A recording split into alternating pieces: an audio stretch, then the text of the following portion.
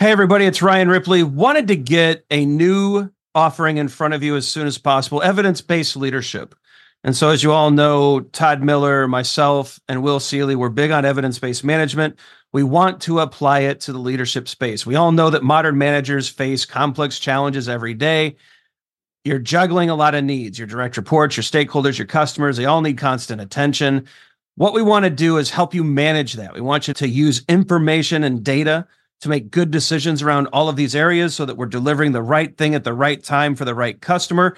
And we know that we're doing that because we're using data and evidence to validate all the things that we're doing. And not only that, we're not just looking at value, but we're looking at our capabilities as an organization. Can we deliver on time? Can we innovate effectively? Do we have too much tech debt? Do we have too many things in process? Are we unable to deliver when the market demands that we do?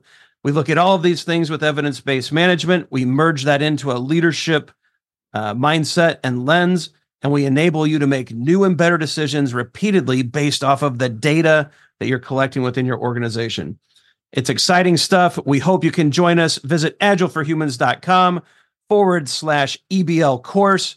Join us in one of these offerings. We think you're going to love it.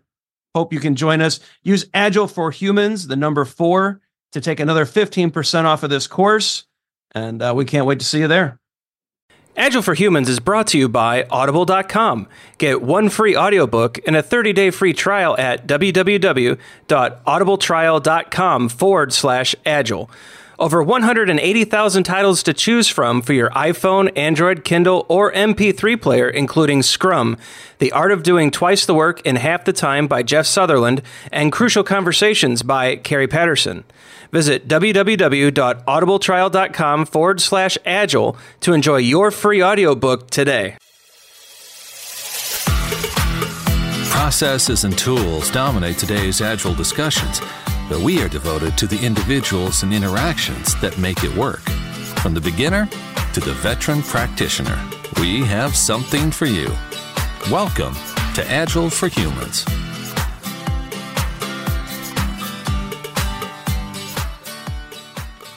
Welcome to this week's episode of Agile for Humans. I'm your host, Ryan Ripley. Joining me tonight, we have a very large panel within kind of a different type of topic. Tonight, we're going to tackle the mystical world of conference submissions and the art of getting a talk potentially accepted. But joining me tonight to help me with this fascinating topic, Tim Oninger. Tim, how are you? I'm doing great, Ryan. Hope things great. You're out your way, too. It's great my way. Always glad to have you join us. Don Gray, we have pulled him from his slumber, denied him his much-needed rest to bring him on to another episode of Agile for Humans. Don, thank you for joining us. Thank you for offering the opportunity to join once again. Always welcome, Don. Amitai Schleier, my fellow Hoosier, joining us again from actually Indiana, aren't you? I would like to offer a strong disclaimer that I do not represent the state of Indiana in any way. I'm not from here. I just live here right now. But okay, it's cool. Yeah, and I am from home right now this week, which is a real nice change of pace. Which is unusual when you have a panel of consultants. I think I'm the only one that's not a consultant, but to have them all podcast from home, this is actually a pretty rare thing. But also joining us, who's also, I think he's at home in St. Louis, Jason Tice. Jason, how are you tonight? I'm doing well, Ryan, and I'm so excited we finally had a chance to connect and have a conversation about something related to Agile. I know that the conversation of you and I doing a podcast went back to Coach Camp in 2015, and so it's great to actually see this come to fruition. Yes, definitely excited to do this. We've been going back and forth, but tonight, Jason, I'm afraid you might be in the meat grinder. Oh, boy. Yeah, I think I'm in for it. Yeah, what we're doing tonight, this is a different kind of episode. I want to start out at the beginning saying this is an independent podcast. We are in no way affiliated with the Agile Alliance. We do not speak for them. We do not represent them or any other conference that may be discussed. But tonight, with that said, we are going to talk about submitting talks to conferences, some of the selection processes that go on behind the scenes, some of the approaches and strategies that some of us have taken to get accepted to conferences, especially, or more specifically, Agile ones, and also take a look at a recent submission by Jason that was accepted to Agile 2016, perhaps some ways that it could be improved, crafted, and just worked on to be ready for the big conference coming up here in July? I'm ready. Let's turn the meat grinder on. Are we ready? The meat grinder is I will on. share on this Agile Live. We actually talked about doing this for a submission of one of our hosts, Craig Buchek, who actually submitted a talk that for Agile 2016 that was not selected. I actually think Craig abandoned the submission during the process because we were talking about it. So we deemed that talking about a conference submission on a podcast was the equivalent of making sausage. So your meat grinder and metaphor is very appropriate.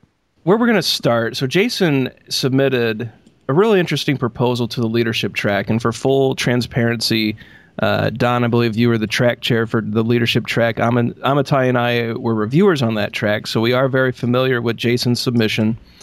And he came up with an interesting angle on how to do performance review discussions. And so he proposed a talk called Improving Performance Review Discussions with Metaphorical Effectiveness Modeling. And it caught everyone's attention, made it through the process, and was accepted, and really looked to be an interesting type of talk. So Jason, we always start at the beginning of these. What gave you the idea? Where was the inspiration point? Because I think that kind of information could be helpful to listeners out there who are trying to get in to the speaking world. So about the talk or about why to submit? I think both are good. Okay, so the activity is based upon, I guess, my experience supporting Agile transformation and really software delivery activities and things that I see that ultimately, I'm going to say, hurt teams and hurt the people involved. And, it's the classic model where you're trying to promote this idea of self-managing Agile teams. However, those teams are typically operating in an organization in some element of an organizational hierarchy where there are inputs from that hierarchy that can challenge the autonomy of the self-managing team. The five of us pretend we're all on a team together, yet, Ryan, guess what? You're my employment manager, and you do my performance review at the end of the year, and you have an input in if I get a compensation adjustment or not. So, I find those conversations, Jason, to be basically, why don't you tell me how you performed, and then we'll sit down and I'll tell you what the right answer really is. This is something we thought about for Agile teams, because if that's occurring within the construct of an Agile team, again, the self-managing team model is not going to work because you've kind of shot it in the foot. So I've actually done some work in prior years where we took elements of Luke Homan's innovation games framework, and we did an end-to-end process where you could gamify your performance review system. Actually, I know a few organizations that have adopted this. I've talked about it at a few conferences and open spaces. What this approach was a way to say, suppose you're a more traditional organization. You have a HR mandated, employee manager review process. What's a way that we could sit down and enable people to have a more effective communication? So if you pause right there, I think that's the great opening line for your abstract. I think you just nailed the first right line for your abstract. And here's why. Here's what, in your description of the proposed talk, here's what you've done. And I want to get the other guys in on this. You explained your own experience. You based your talk on your own experience. You addressed a need, a pain point. These reviews were being painful. And what you did was you brought an innovative solution to the table. And I think those are three key important elements. And that last statement you just made, I think, brought all that together. Guys, when you're coming up with talks, I know the rest of us here put proposals together. Do you find that those three activities, the addressing your own experiences, covering a pain point, and then trying to find an innovative angle, are those at the core of the talks that you do as well? I got a whole game for that. It's called the pain game, and it's a brainstorming game where you talk about pain and then you root cause it and then you action plan it. So I'm going to +1 that because that's, I know, one of the techniques I use to come up with ideas, but I'd love to hear what the others say. I tend to agree. I don't think I have any special expertise either as a reviewer or as a submitter, but what has appealed to me when I've looked for talks to attend at conferences is typically, what is this person's angle on something that matters to me? And sometimes the angle itself can make it matter to me. It could be a problem that I didn't know I have or I don't currently have, but something about this sounds like it's going to be an interesting story.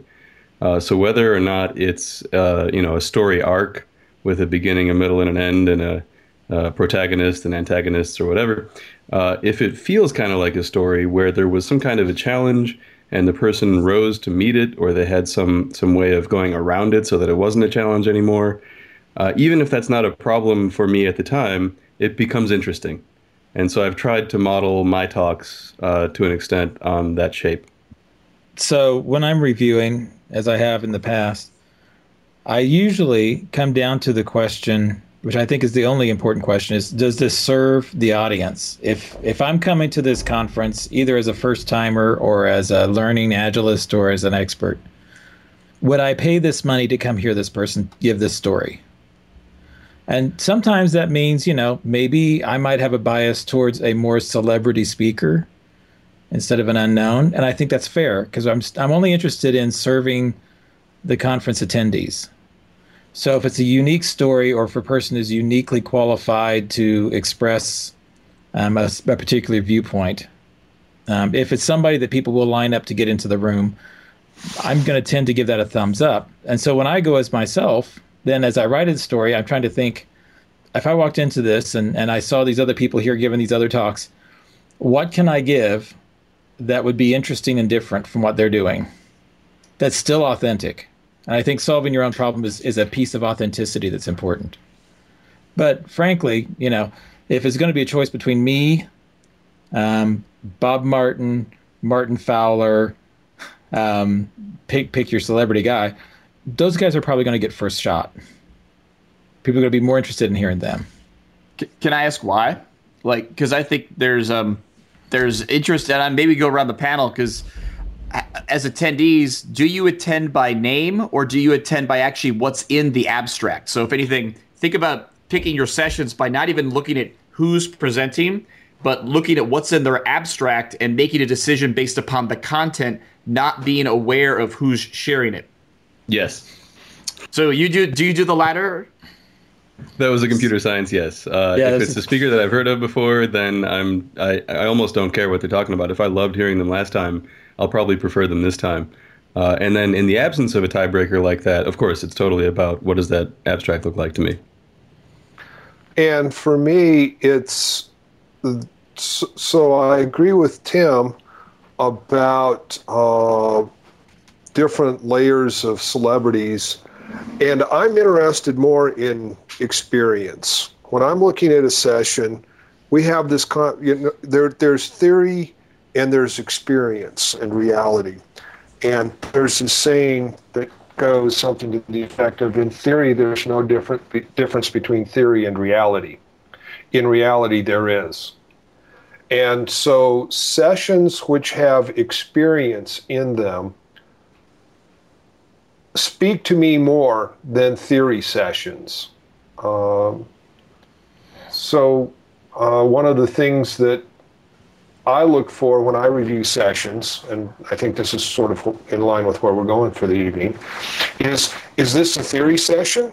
Theory sessions can be wonderful because that's how we form a praxis, how we are going to approach reality in the future, or test our reality and our theory right now. But experience, I'm more interested in experience than I am in theory, because people can relate to experience. Format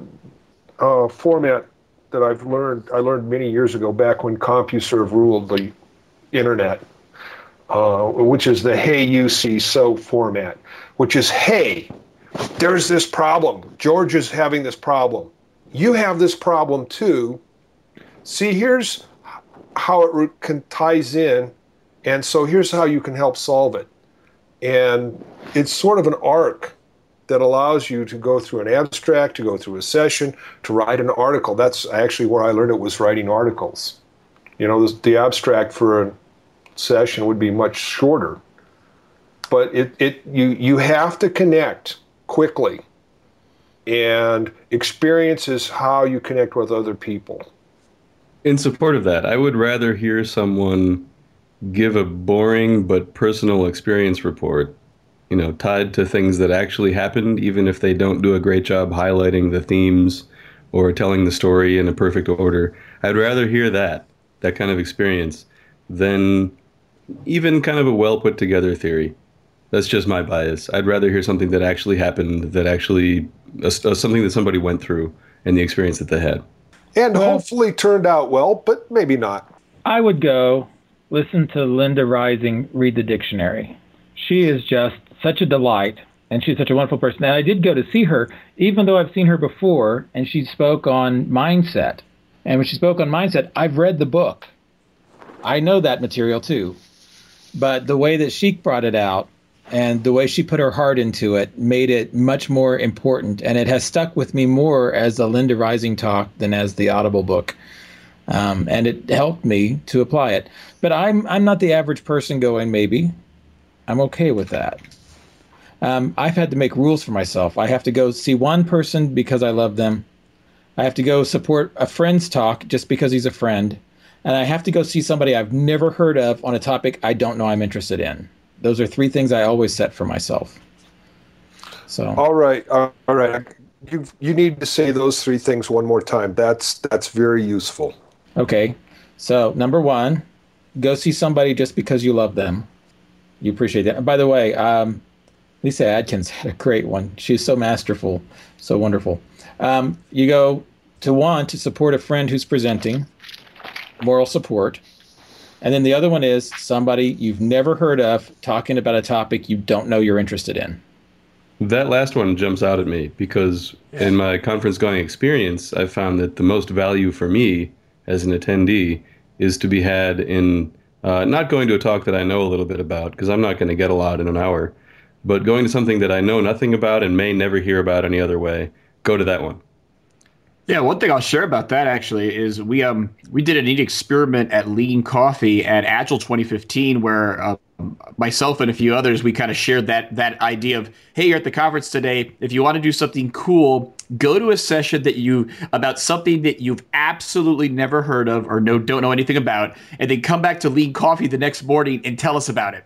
And we had it was 6 or 7 people that actually did that, and it was fascinating. Because you had non-technical Scrum Masters who went to go watch people refactor code and do test-driven development, something that they had heard of, but they really didn't know how to do it. And then they kind of came back, and you could tell they learned a lot. So if you're at a conference, you should definitely leverage it as an opportunity to expand your horizons and think about that idea of a T-shaped person. And maybe again, you're not going to become an expert in a 1-hour conference session, but you're going to make the top of your T a little bit wider, perhaps. Have you ever gone to see someone speak just because you'd read their book?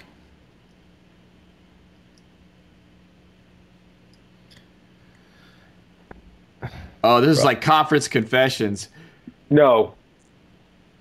I'd have to say no. See, I have a weird because I put my. However, let me say this: I have gone and bought the book after I heard them speak. Yeah, I assume the reverse must be true, but I can't think of any instances for myself. Tice, what were you going to say? I was going to say is I've been planning to go to I planned to go to a conference. I had signed up in advance before they had fully announced the program. Then they announced the program, and it was right when Management 3.0 came out, and this was the Agile Games Conference a couple years ago when they had Jürgen Appello keynote, and I was like, oh, that's cool, man. He's going to be there because that book is certainly interesting if you haven't read it. It's got lots of ideas in it, and Jürgen's got lots of ideas. He's a great guy himself, and so it was neat to. I felt some element of an emotional response when I knew that I was going to see him at the conference. I did not use that as a decision to attend. I just was pleasantly surprised when he was on the program. That's an interesting thing, because if you go, you'll see that when Uncle Bob speaks, the room is packed and it's standing room only, and it's 2 layers of people standing around the corners. And if you go see, sometimes the Josh Karyevsky keynotes carry a lot of people. There are topics. I always love to see, Esther with a big crowd or Diana Larson with a huge crowd. And I think that matters. I think the names do carry people in. So I think that there is a certain bias that makes sense. The question kind of thrown out there is, how much is this about being fair? How much is it about being new? And how much is it about giving people what they want for their conference dollar? Though, let me do the counter there, because I think that's a common criticism of especially large conferences after they do their selections. People get angry but I would argue that those that we love to hear, like the Esther Derby and Diana Larson and the Don Grays of the world, yes, Don, you're one of those people, it's because they have great ideas, and it's because they bring forward innovative thought to the industry. They've earned the bias, in my opinion. And so those criticisms, sometimes it's true. Sometimes the celebrity gets a pass and they do a faulty submission, but we all know it'll be great, so it moves on. That happens. And I think we have to be clear about that. For the many conferences that we've all been involved in, that happens. But for the most part, the Esther Derbys, the Diana Larsons, the Luke Cohems, the Jurgen Apellos, they've earned some of that celebrity because the thoughts resonate, they're compelling, and they're innovative. Right, I think that's fair, and the guidance, that I want to throw out there for people, and I'll share a real life example of this, is if you're listening to this podcast and you're saying, well, how do I start to get into to get to where myself as a submitter or yourself as a submitter may have some of that bias. There is a certain element, like we're saying here, about how you structure a submission. And one of the best ways to really learn about that isn't just to keep submitting, but kind of like myself, like Ryan, so I think everyone on the podcast has done, volunteer to help put together a program for a conference in some capacity. Because what you will see if you do this is, you will immediately see, wow, some people put their ideas together this way, and this is how they tell their story. And this also is, wow, this is a really new idea. This is something that I have no idea. So it's like an experiment. Maybe we should try it. And if you see that as a reviewer or kind of as a coach, because some conferences call it a submission coach, it inevitably helps you learn. I know of at least 2 instances for the learning track for Agile 2016, where we had reviewers who volunteered. First time ever they had volunteered to review. They helped us coach submissions for the conference. And actually, 2 of them now that I know of have had talks accepted at other conferences. So things that they learned by helping us run the call for programs has enabled them to, again, learn how to go through this process and ultimately put together better content for review and selection elsewhere. I think that's important. And understanding, why do people choose who they choose?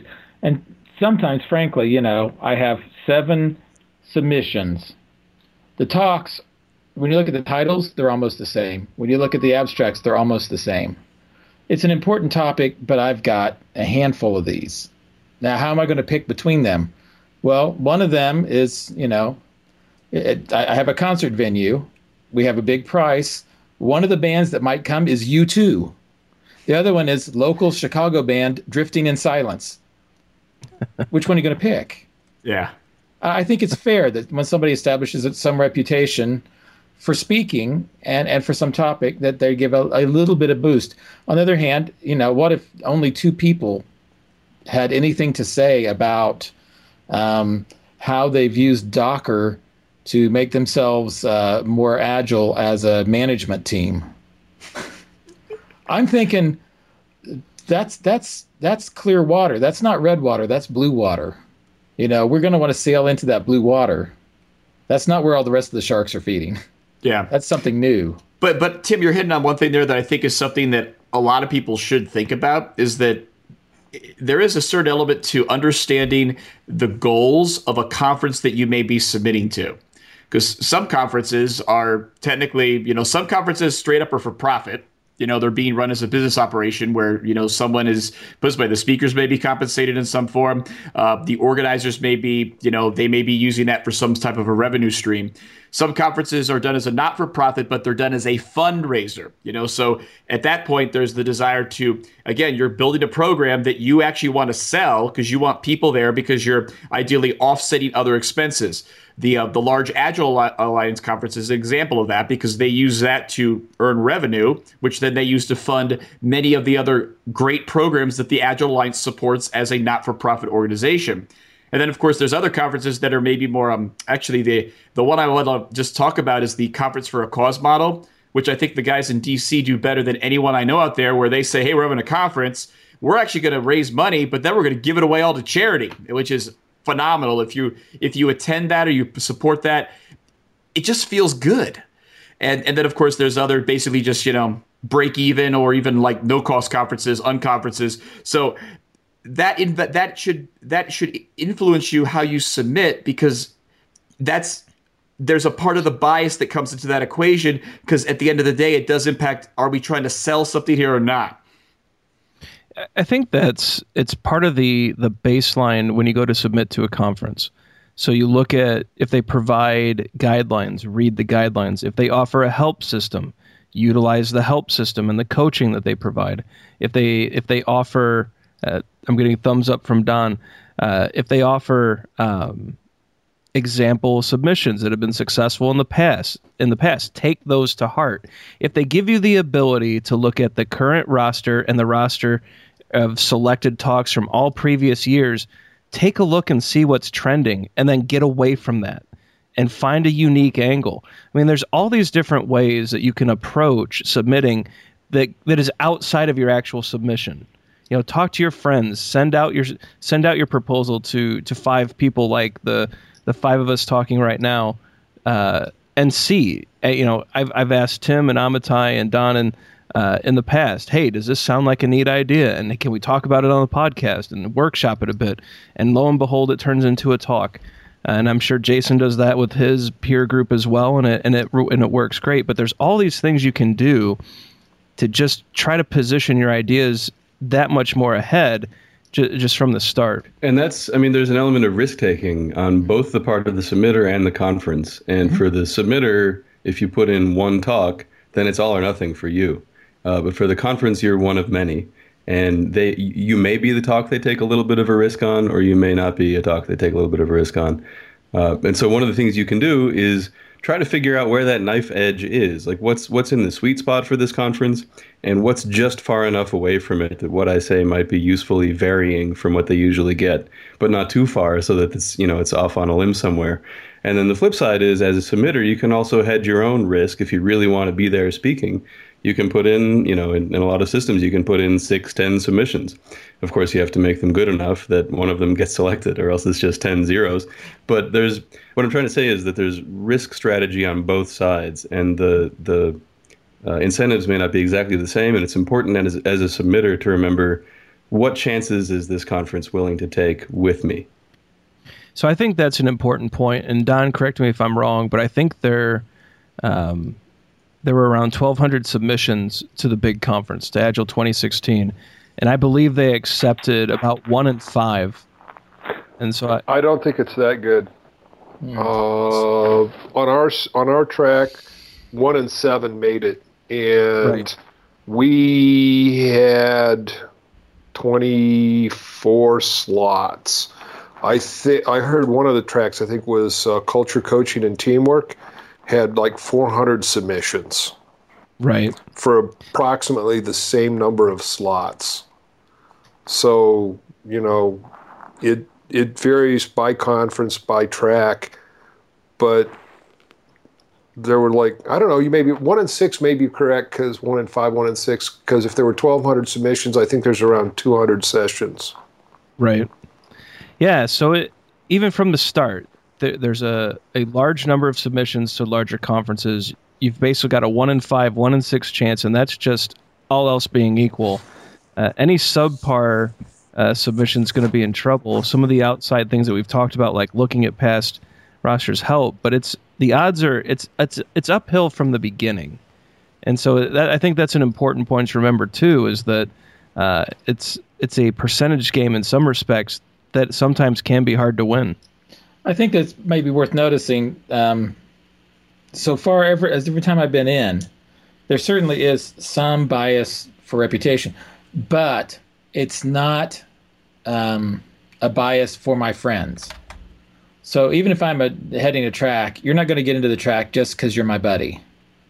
You're going to go through the same process everybody else is. And if you're giving the same talk as somebody else who's doing a great job of it in the past, you're still probably not going to make it, because being my friend's not enough. Maybe I'm not important enough, but I've not seen that be the bias that makes a determination. I've seen it only be, maybe you can get extra coaching from me. I would be happy to do that for you, but you're going to go through the same process as everybody else. Yeah, so we actually have 2 sessions on our track that are from reviewers. And I don't know if Ryan's gotten over what I said to him yet, but he let me on the podcast, so I'm guessing he has. It's like, dude, really? But I think you're correct, Tim. It's that, okay, I'm going to coach you, and I'm going to be a little bit less nice, because this is, what we're looking for. And the content was fine. It was his abstract that I took umbrage with. Yeah, Don was, and so what Don's alluding to is I did end up getting a talk accepted on the leadership track. And what I found was that my friends were my harshest critics, but I love them for it. Don, the thing I can count on from Don is that he'll always shoot straight and right at the head. And so, it's always a headshot with him, but it's always a good one. And, I think the talk ended up better because of that, the critical view that my friends on that track gave it. And keep in mind too, I'm 1 in 6 submitting to the big conf. So this is the first time I have found success at it. I was a reviewer last year and got bounced out 4 out of 4. And so I think you're right, Tim. And you had another talk on the track that did not get accepted. Correct. So it's not like, oh, you're a reviewer for the track, you're automatically in. I think that's important to note, too, that I think that's a criticism that will come out sometimes over social media from people, and that, in fact, I personally believe, having gone through this now, that if you are a reviewer on a track, you are going to get some heavier criticism in some circumstances than other talks. And I think that's fair and appropriate. So, but yeah, Don, I love the headshots, and then, like I said, I think it made the talk better. Also, by the way, if you happen to know a reviewer, be kind. It's one of those things. Don't ask him to throw the other reviewers under the bus. Hey, you voted for mine, didn't you? Who voted against mine? Can you tell me? Yeah, don't do that. Don't do that, because it's hard. We deal with that by going, the correct people to ask is the program committee. You ask the program committee for advice and information. Do not ask the tracks. If your session did not get accepted, at least for Agile Alliance, the correct response is, please talk to the program committee. They have the information to help you understand. And what I've found, too, even other conferences. So, guys, we're all familiar with Agile Indy. We're familiar with Path to Agility. We're familiar with the SQE series, all great conferences with really good organization. If you just reach out and ask, they're typically very open about why it didn't make it. And often, it gets back to situations that we've talked about before, that there were 4 other talks about Cynefin this year, and we picked one with the bigger name, but your talk looked good too. Or there were all these different things going, or perhaps your submission sucked. And that happens too. I think there are certain submissions that don't follow the guidelines, they don't utilize the help system, and they suffer for that. And I think that's got to be a fair statement as well. So let me offer a way to achieve an unfair advantage. Ooh. So those who are looking for the unfair advantage, this is where you go. Number 1, take advantage of the early submission and all the shepherding. Yes. You really got to do that, especially if you're early on. Number 2, if you know people who have spoken in the past at this conference or another one, get them to shepherd you before you even send in your submission. When I started landing these things fairly consistently was when I started going with Ashley Johnson or Bill Wake, or I have colleagues, they speak at conferences and we'll share and we'll even work on them together. Brian Beecham, for example. And so we'll co-author the submissions so that we have 2 sets of eyes, just like when you're writing code and you pair program or mob program to get it right. And then you send that in, and then you take advantage of the further coaching. Because sometimes, the person who's coaching you on the committee is saying, you know what, this is really a lot like another talk, but I can't tell you that. Instead, I'll say, this would be better if it were to go in this slightly different direction. Hint, hint, hint. Because otherwise, you're going to give the same talk as Esther, and we're going to have to drop you. I can't say that, but I can hint that when I'm on the committee. And I can't speak to other conferences, but the submission help and instructions that the track chairs and track reviewers get changes slightly from year to year with the Agile Alliance. So if you haven't submitted in the last 3 or 4 years, things have changed. And so Tim's suggestion of peer reviewing or peer submitting and then submitting early and asking for help if it's being offered are critical. Because early on, reviewers have time to help. When it comes down to we're locking down submissions and you can't submit after this date, we get a rush, and I thought I read every session that was submitted to my track. Did not. I found a colleague of mine submitted a session, and I didn't realize it until we were doing the final review. And it's not that it would have made any difference because I didn't review his sessions. And if I had, I would have had to recuse myself because he's a colleague. But it's like, wow, I didn't even know he put a session on the leadership track. Yeah, I think that's another quick important point, too, that there are conflict of interest rules that go along with many of these conferences now. And a lot of those conflict of interest rules are buried into code of conducts. And so I think a lot of that stuff is very heavily watched now. And I know that it's really an integrity point that a lot of conferences now pride themselves on. And even back to Don's point of reading, I think roughly the 200 or so submissions to the track that we were on, I mean, it's a volunteer effort, right? So we're all volunteers who love Agile, who want to help put together a great conference, and who are reading submission after submission after submission.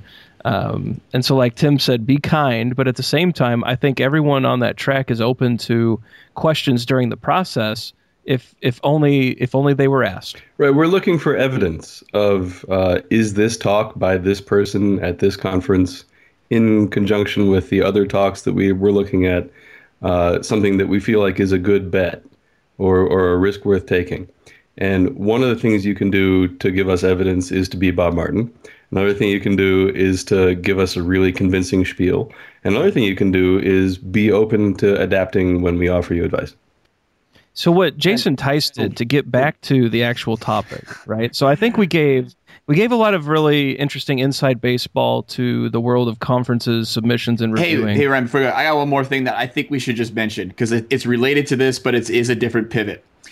And that is that understand that nearly all conferences these days, not all, but nearly all, we'll talk about this in a moment, there is an option if you really want to share your content to just show up.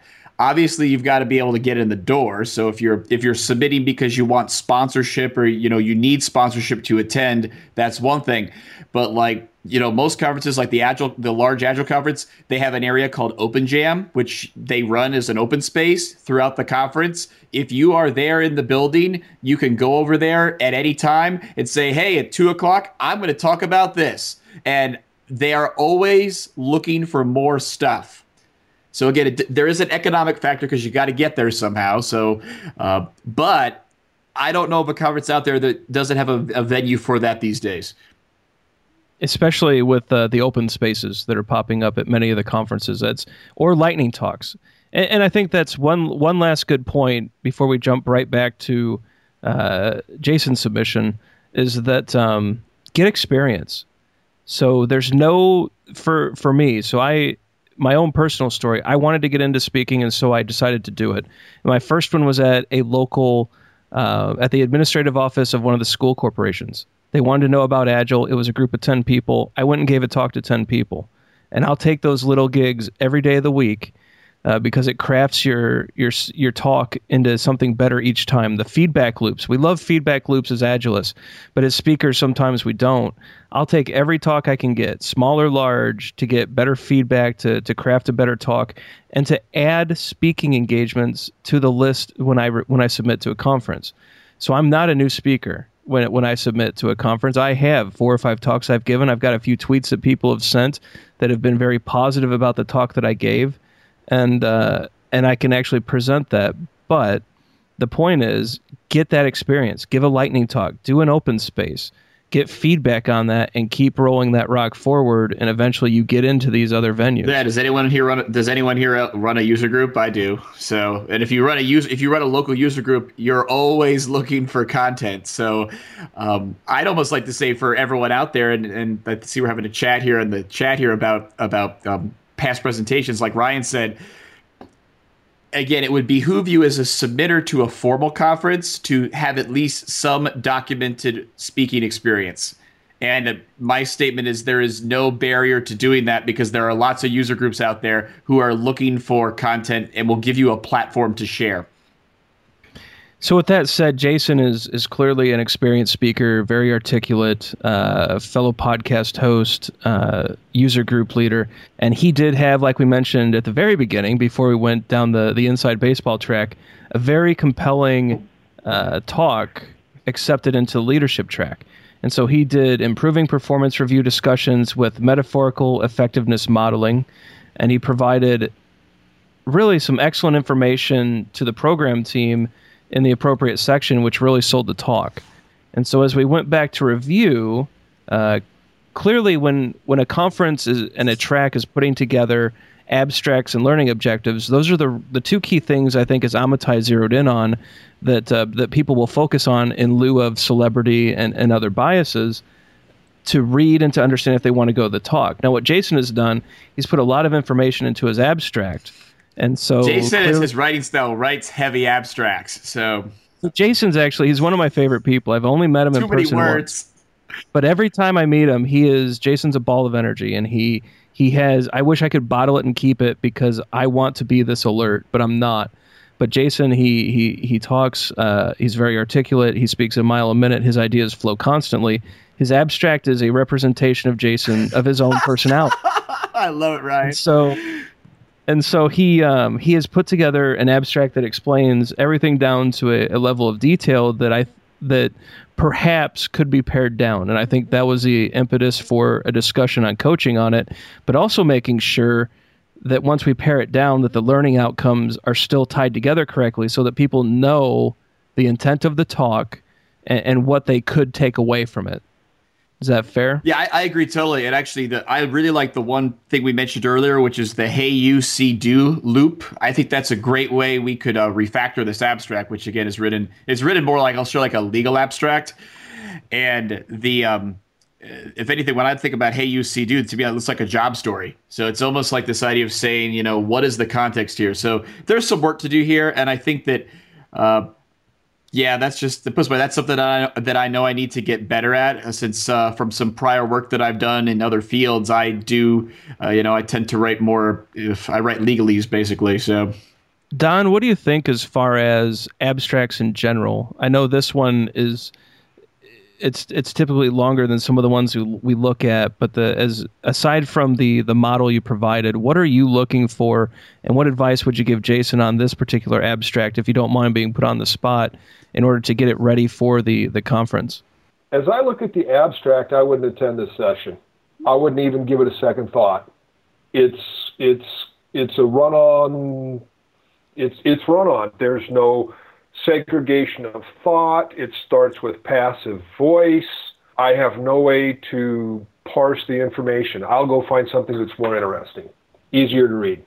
I agree totally. Well, and the key thing I'll share again from a viewpoint perspective is people, and this is good for people to realize, is that typically these days at a conference, people are looking at the program synopsis on their mobile device using an app like Sketch, and they pop in there, and really, I'd say there is a length limit to your abstract of probably about 200 words or maybe even about 100 words, because that's all people can see on a small pane of glass on their mobile.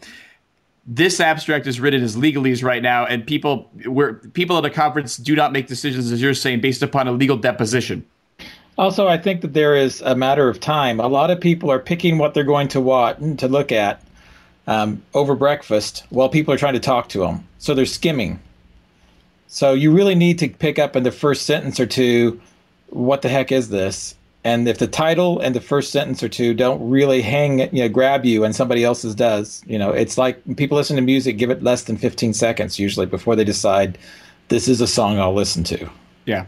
So Jason, you mentioned that your talk is really the gamification of performance reviews, correct? Pretty much. Is that a fair synopsis? Yeah, that's a fair statement. It depends on your definition of gamification, but for all intents and purposes, Ryan, yes. So what if you start even with the title and you say improving performance review discussions with gamification? I'm interested in that. I'm bothered by that. Okay. Only because so gamification, I think we're overloading the term. Yeah. When I think of gaming the system, gaming metrics, and that's to me is not a good thing. Sure.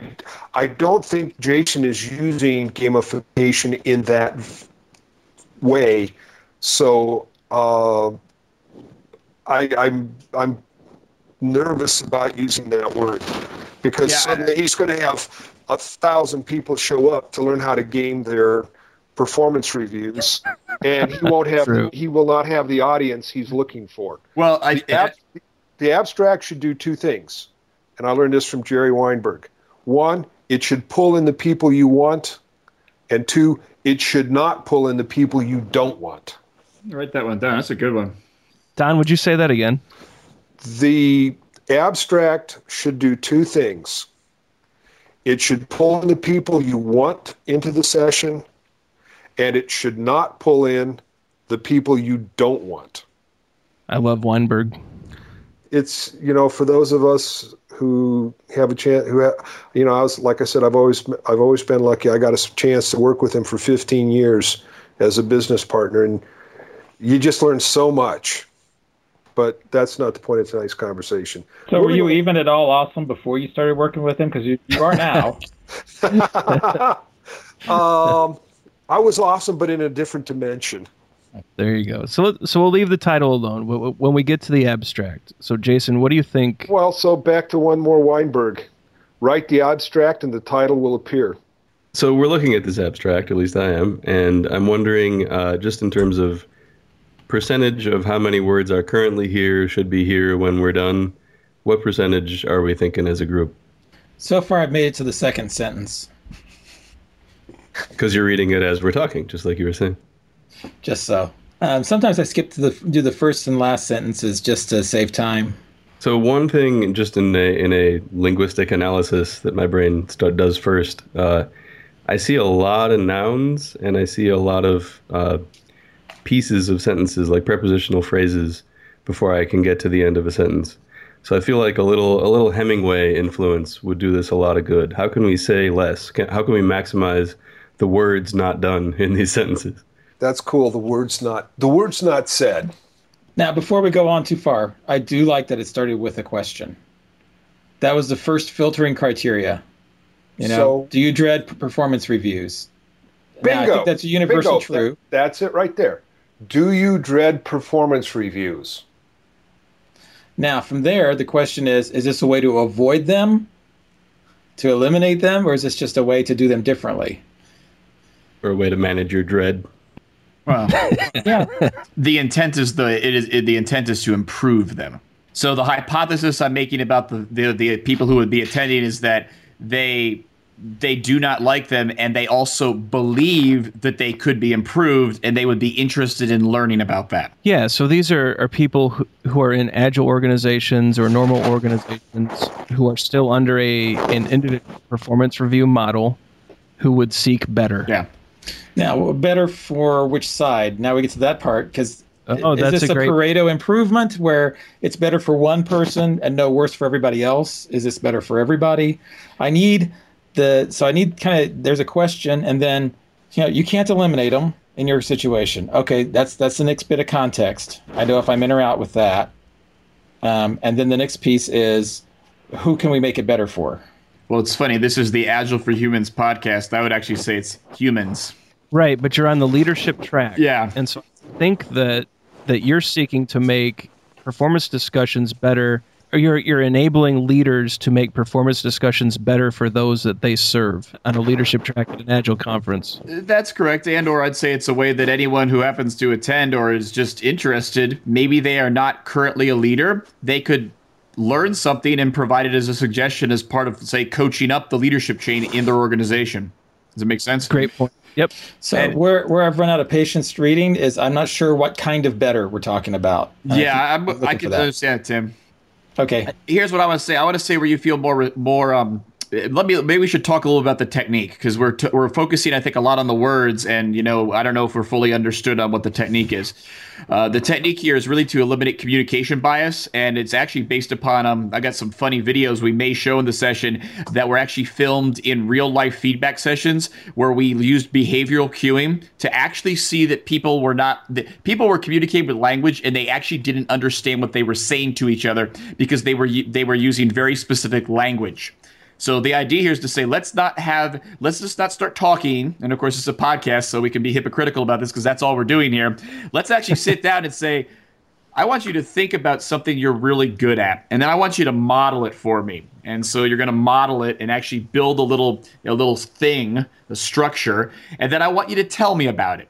And by going through that process, it creates a platform that the people involved, employee and manager, or even employee and employee, if you're doing a peer-to-peer review, they can start to have a conversation that's more focused on learning. So that's kind of the gist here. I think is really when we say better, I want to say it enables better feedback and a more learning-focused discussion, because the improvement that we're trying to break through is the elimination of communication bias. So that's your third sentence for the abstract. Yeah, I got that. Let me moot maybe an in-between for that. So I love the opening question. It draws me in. It makes me think, this might be for me. Let me read more. And I like very much as the third sentence, what am I going to get? I'm going to get better feedback. And somewhere in between, I'm thinking, like you were starting to explain, what would be an example of doing this? Because I see a lot in this abstract of the significance of the problem and the significance of this approach to solving it. And there's a lot of significance, which is cool. But this isn't like an academic paper. We don't have to persuade the publisher to put this in their publication. We're trying to persuade me or somebody like me to just make a snap judgment that says this includes me and this motivates me and I want to be there. And so I think for me, what I would like, and I'm trying to take myself as an average person, I may also not be, like Tim was saying, but I think what I would like to see in between the question and between the sort of the payoff, the feedback, is just a tiny bit. What does this look like? Yeah. Yeah, and if you look at the current draft, I will answer my question about target length. My target length is, I'd say, about a quarter of the words that we currently have. And that's based upon some other things that I've seen. Actually, we're doing the same process, reviewing abstracts on the learning track currently. And that's the pattern we're going for over there. But there's a whole part, again, I don't know what I was thinking when we put this in there, where literally the mechanics of the exercise that we're going to use to demonstrate this in the workshop is explained in the abstract. We don't need to go into that level of detail, so we're going to take that out. So we'll get there. So here's what I like. So you got your question at front. I'm back into the words again. Sorry. You got your question up front. The whole second sentence I could throw out, except for the last 3 or 4 words where it says, people call this fun. I think that's important. We need that. And the rest of that could probably go away. And then the next one says, so the third sentence should probably be the second one. It says, traditional performance review problems have problems because of one-way feedback, which is not feedback, communication bias, confirmation bias. And this is through dialogue. And then it's fun. And then you could talk a little bit about the technique. But if you could give me what is the outcome? So here's the topic, here's the problem, here's the outcome, and now it's down to, well, how are we going to do that? Now you've got me I've nibbled the hook. To set the hook, you'll tell me what we're actually doing. Yeah. Yeah, and if anything, if you look at how this was written, and unfortunately I've learned how my brain works, the whole part where it says in this workshop, so I guess that's the start of the third sentence, is almost from that point down is not relevant for an abstract that is intended to set expectations to get the people in the room. So in my working copy that I'm working on right now, guess what? That part is now gone. Right. We've had discussions. So Don's pretty innovative when he's running a program for a conference, and he utilizes Slack, and we have a lot of open, interesting conversations about abstract topics, and we capture this. And we talked about what an abstract does, and for me, it's the trailer to a movie. It's the in a world where zombies have taken over. This man rose and took care of all that stuff that they do in the trailer. That's what the abstract is to me.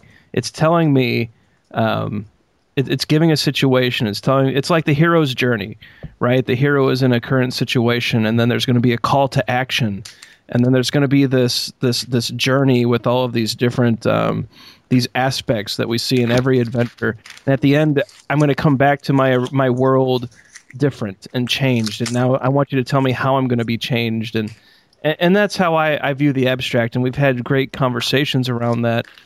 But I think what we're pulling apart, and Jason, you're being a great sport for letting us kind of expose some of the things from your abstract and talk through it, and taking some of those straight shots that some of us like to throw. What we're doing is exposing that just how that abstract can work, how it should work, and exposing some of our thoughts on the role that an abstract plays. What do you guys think about the abstracts in general? Is it like a trailer to a movie for you, or do you see it as something being a little different? Yeah, I think that's very fair. Really, the abstract is the advertisement. If I look at that and I see, anger and frustration, I'm done. I won't go. If I look and I see that it's something fun, and I'm a little, especially in the afternoon and mid-morning, I'm probably going to go. And then if I see that it's a topic that matters to me, yeah. So you're teasing me in with that. That's the top of the funnel. And probably I will make a decision by the time I get to the fourth sentence anyway. Right. Because I have a whole bunch of other ones to look at that are across the same period, especially at a big conference like this. Tease me and give me the little trailer. Start off with, do you like Scotch? Are you interested in Scotch, but you just don't like that medicinal peaty flavor? Well, did you know that peat is not a feature of all Scotch whiskeys? You can enjoy the low peat or no peat Speyside style Scotches, which are sweet and pleasant and still don't lack in complexity. Come and learn. Guys, I think we're heading towards the end of our time box. And Jason, I think, again, you've been a great sport. We've pulled together a few ideas that I think you're going to take back and workshop this abstract. Wanted to go around kind of the last fun question. And I know this is something that comes up whenever we talk about our experiences curating conferences, no matter which one it is. And we'll start with let's start with Don. But what is the most annoying thing that you see in submissions, Don, that just immediately makes you send it right to the bin? Failure to follow the suggested help. There were so many sessions this year that people had just followed the suggestions that the program committee put together. We would have had might have had a very, very different track. And then I think one of the things that you said also comes into play. So there's things that become popular every year. A couple years ago it was Daniel Pink's Autonomy, Mastery, and Purpose. This year it seems to be turning the ship around and purpose-driven. And after you've seen the fourth or fifth session that talks about this topic and invokes it as part of the session, you go, well, yes, and have you actually done this? Because the book's only a year old. You probably haven't done this in real life. It's not a bad idea, but it's just, once again, that one of many. And if I have 7 sessions that talk about purpose-driven and or the turn the ship around, then you've niched yourself in with a bunch of other people, and now you're competing against other people, as opposed to finding a unique space and a unique voice. Absolutely. Tim, what do you think? When you're thinking about abstracts, whether you're a conference attendee or even curating or reviewing conference submissions, what's the immediate send to the bin type of thing that triggers you? Strangely enough, anger. If it's written like, you guys don't know what you're doing, I know. any kind of anger or arrogance, any trigger words in there that's like, there's none in this one, by the way. But sometimes you'll see it'll be anger or arrogance. I'll come and teach you jokers how it really works, you moron. I just don't go to those. I don't enjoy them. I never have any fun, and I never learn anything. So keep the love alive, man.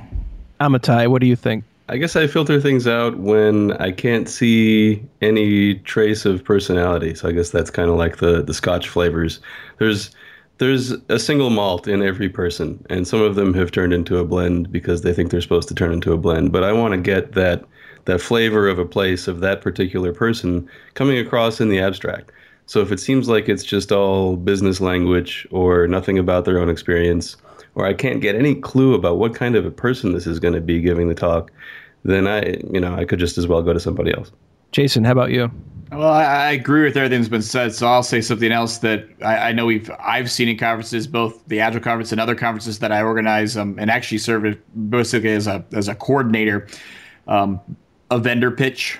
I mean, if you're a vendor, I think that there's a channel that you should go through to be involved in the conference, and it's not typically being on the program. If there is a call for papers, if you want to do a vendor pitch, you should exhibit at the conference and, go down in the expo hall and do all the vendor pitching you want, but leave the program open for those that want to, promote more open ideas and allow thought leadership to be curated. Yeah, I think that's a great one. And for me, it's I hate the secret sauce. And so what I mean by that is when you submit an abstract or you submit a proposal that has information for the program team like Agile 2016 does, and it says, I'm going to teach you something amazing, but I'm not going to tell the reviewers what it is because I'm going to save it for the conference or for the talk, it's in the bin. The reviewers need to know what the secret sauce is. We are curious just like anyone else. And if it's not apparent, at least for me, if it's not apparent what you're trying to do, I can never give it a thumbs up. And that for me is one of my biggest frustrations, along with Tim's anger. So when I see, we've talked about on the podcast before that, Don, Jason, and Amitai, you guys are all, and Tim, you guys are all at the top of your fields in programming and agile thinking. I've moved into the management side of things. And so when I see a talk that says managers are idiots and we're going to make them better, it goes to the bin because I think there's more to it than just that. And I think you guys are the same where these developers, if only they would do this, the world would be so much better. I think those go to the bin too. So I think Tim points out a very important one that it's almost like what we wish campaigning would be. We wish it would be positive. We want to hear a positive message in your abstract. We want to hear a positive message that reinforces the human spirit and what's great about what people and interactions and collaboration can do. We don't want to hear about the latest axe to grind. And I think that's an important point as well. So at this point of the podcast, guys, we've hit our time box. This is our opportunity for you guys to tell us about anything that you have going on, anything that you'd like to plug, anything that you think the listeners should know about, so that we can get that in front of them and help promote anything that you have going on. We're going to start with Amitai. Amitai, what are you up to? So my email address is schmonz@schmonz.com. My Twitter handle is schmonz. My website is www.schmonz.com. I think there's a theme here somewhere. SCHMONZ. Also, I have a little podcast you may have heard of called Agile in 3 Minutes. You can check that one out as well. So by the time you hear this, I probably will have had a really good time at the Agile Alliance Technical Conference, which is a new thing going on in North Carolina a week from now as we record, but probably already happened as you listen. You probably also missed your chance to go to Agile Indy by now, so too bad, but I'm sure it will have been great. So what I can mention that's coming up, I will be speaking at Agile and Beyond in Michigan. Agile and Beyond, May 5th and 6th. I will also be attending Kalamazoo X, which is a super cool one-day conference where people who are used to hearing technical content come and hear life-altering, inspirational stories from technical people. It's a really cool conference, kalamazoox.org. And finally, I'm not speaking this year, but I am excited to attend Self Conference, which is May 20th and 21st in Detroit. And this one is also, it's half technical and half people and humans. And so it's up to you to decide which of those you think are the hard skills and which you think are the soft ones. I have an opinion about that, but it's a super cool conference, and I'm excited to be going this year. Don, I'm sure if you're not globetrotting, you're up to something. So what have you got going on, sir? So Esther and I just returned within a month. At the start of March, start of this month, we came back from doing 2 workshops of coaching beyond the team in South Africa. Had a wonderful time with the Agilists down there. Yes, I am off to Chennai, India next Friday night. So coming back from that will be the next Coaching Beyond the Team in Malmo, Sweden, coachingbeyondtheteam.com for more information. And it looks like our next scheduled Coaching Beyond the Team will be in the United States in September, just in front of the Agile Open Southern California. So that would be like the 13th and 14th of September will be the Coaching Beyond the Team in the U.S. You know, our friends out in SoCal are trying to get me out there. And Don, if you're going to be there, I might have to just pop on out. So we're talking with Victor, and it looks favorable. Calendars are clear, and space seems to be available. So, and that gives us a chance to go out to attend Agile Open. Very good. Mr. Tice, so I will do some of your plugging for you, since sometimes that can be awkward, but Jason is one of the co-hosts of This Agile Life. This is an excellent podcast. So John Sextro is the other co-host. I listen to it. I really enjoy it. Jason and John, Craig Bushek, between the 3 of them, they bring quite a bit to the table. Lots of really good Agile discussions. It is one of my favorites, along with Amitai's Agile in 3 Minutes. These are the ones that we all listen to. It's really great stuff. But so, Jason, I stole this Agile Life, but what else do you have going on? Well, I learned I would be spending a lot of time with Amitai. That's kind of cool because we're going to do a cool thing, and so you'll be hearing about it after this at the Agile Alliance Technical Conference, where we have an area called Fun Over Study, where we've got a whole rundown of a variety of activities that we're going to run to kind of demonstrate different ways to learn about technical practices. So we're going to run a bunch of stuff there. You'll hear about that. Got Agile and Beyond too with Amitai also. I had the privilege this year, again, to help with the program for the Agile Games Conference in Boston, which is in late April. Come up and join us there. We're still have tickets for that. That'll come out. Actually, before that, just mention it since we got a few Midwesterners here. I'm actually holding an Agile Open Space in St. Louis, Missouri on April 22nd. So that's an open event. It's actually a low-cost event, so it's like $40. Come hang out for a day. We'll have a lot of fun. And the one that I'll just mention, throw it out there. I got a few other things on the calendar, but I did want to get the word out about it. And of course, Ryan knows about this because he was pestering me about this. Is working with Paul Booz and others. I volunteered to do Coach Camp also in St. Louis, Missouri this year. It will be in the fall in October, the weekend of October 14th, 15th, and 16th. So it's kind of like the Friday, Saturday, Sunday combination. We'll start with like a games day on Friday, and then on Saturday and Sunday, we'll do the Coach Camp format. All of that will be done as open space. So guess what? Just show up and share or show up and learn. And we're not ready to sell tickets for that. We're still finalizing, but we'll make sure the website to follow and learn more, and follow us on Twitter. We'll get that to Ryan to put in the show notes. So this is my most favorite conference. So this is the one that I look forward to the most each year. I'm really appreciative that Jason took the reins on Agile Coach Camp US for this year. Paul Boost did a great job last year in Washington, D.C. We had a great time at the out there, just a great experience. Now Jason taking on that monumental task. It's not simple putting it together, so really appreciate Jason doing that. Looking forward to the trip to St. Louis. I'm sure many of us will be heading out there, so that's wonderful to hear. Well, come hang out. We'll have fun. Oh, yeah. Tim, what have you got going on, sir? Oh, my goodness. So many things. So, of course, always check at Agile Otter and at Industrial Logic. We've taken some of the things that we've been teaching about safety and thinking as programmers and software developers.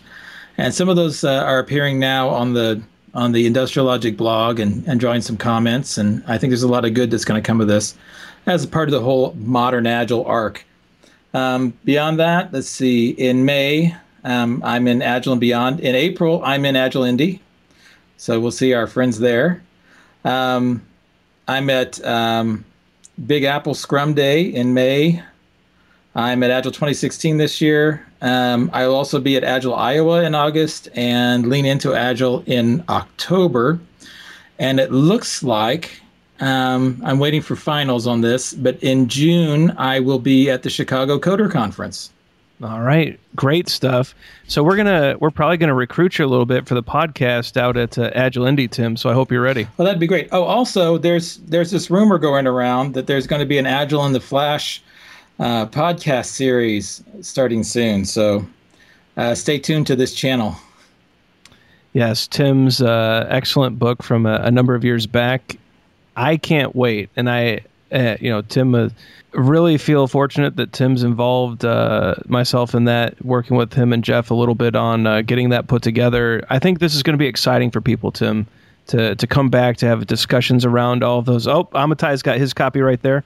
I think it's an important book for many Agilists out there, and I think this one's going to be huge. So I love the fact that you and Jeff are coming back together to talk about all of these cards that have influenced so many of us. Oh, it's very exciting to us. Let me tell you, we're both a little on the edge of our seats, kind of eager about getting it going. Yep.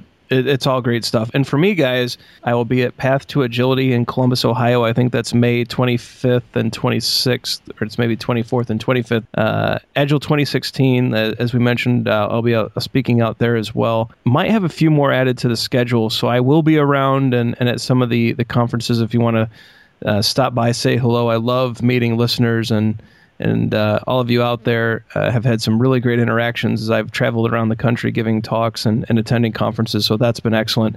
On a personal note, my wife and I are expecting child number 3 in April, so there may be a gap of a week or two for the podcast. I hope that all of you will understand that new child will bring new challenges, and so there may be a week or two without the podcast, but we're going to try to prevent that, get a few ready and get them in the can, but if not, that's what I'm up to. So I will be not sleeping and taking care of an infant. So that will, but that's all great stuff as well. A future Agilist to add to our ranks, I certainly hope. So that will be fun. Other than that, just want to promote all the great things that these guys are doing. Tim with the new book stuff, Amitai with this technical conference out in North Carolina. That's a wonderful accomplishment to be among a huge group of just giants in our industry. So Amitai, that's excellent. Tice taking on Agile Coach Camp US. It's a great service to the whole community. I think that's the favorite conference of most of us out there, because it's just a chance to catch up and kind of work our craft with many of our peers. And Don, I mean, what's not awesome about you, Don? I mean, it's just great that you join us and hang out with us. So always good stuff. I love all the friends that participate, and just really grateful for these opportunities. So, and I feel that way about the listeners as well. So I'm grateful that you're here. I'm glad that I get so many notes, and that all of us get so many notes. Amitai, we see a number of tweets. Tim, I think you get some of those as well, just about how much people enjoy the podcast and what the value that it brings. And so I can't thank you enough for those notes and just for being here. If it weren't for you, we wouldn't do this. So thank you for listening, and I hope all of you have a great night. Thanks for listening to Agile for Humans. Let's keep the conversation going. Drop us a question on Twitter at Agile for Humans, or visit agileforhumans.com.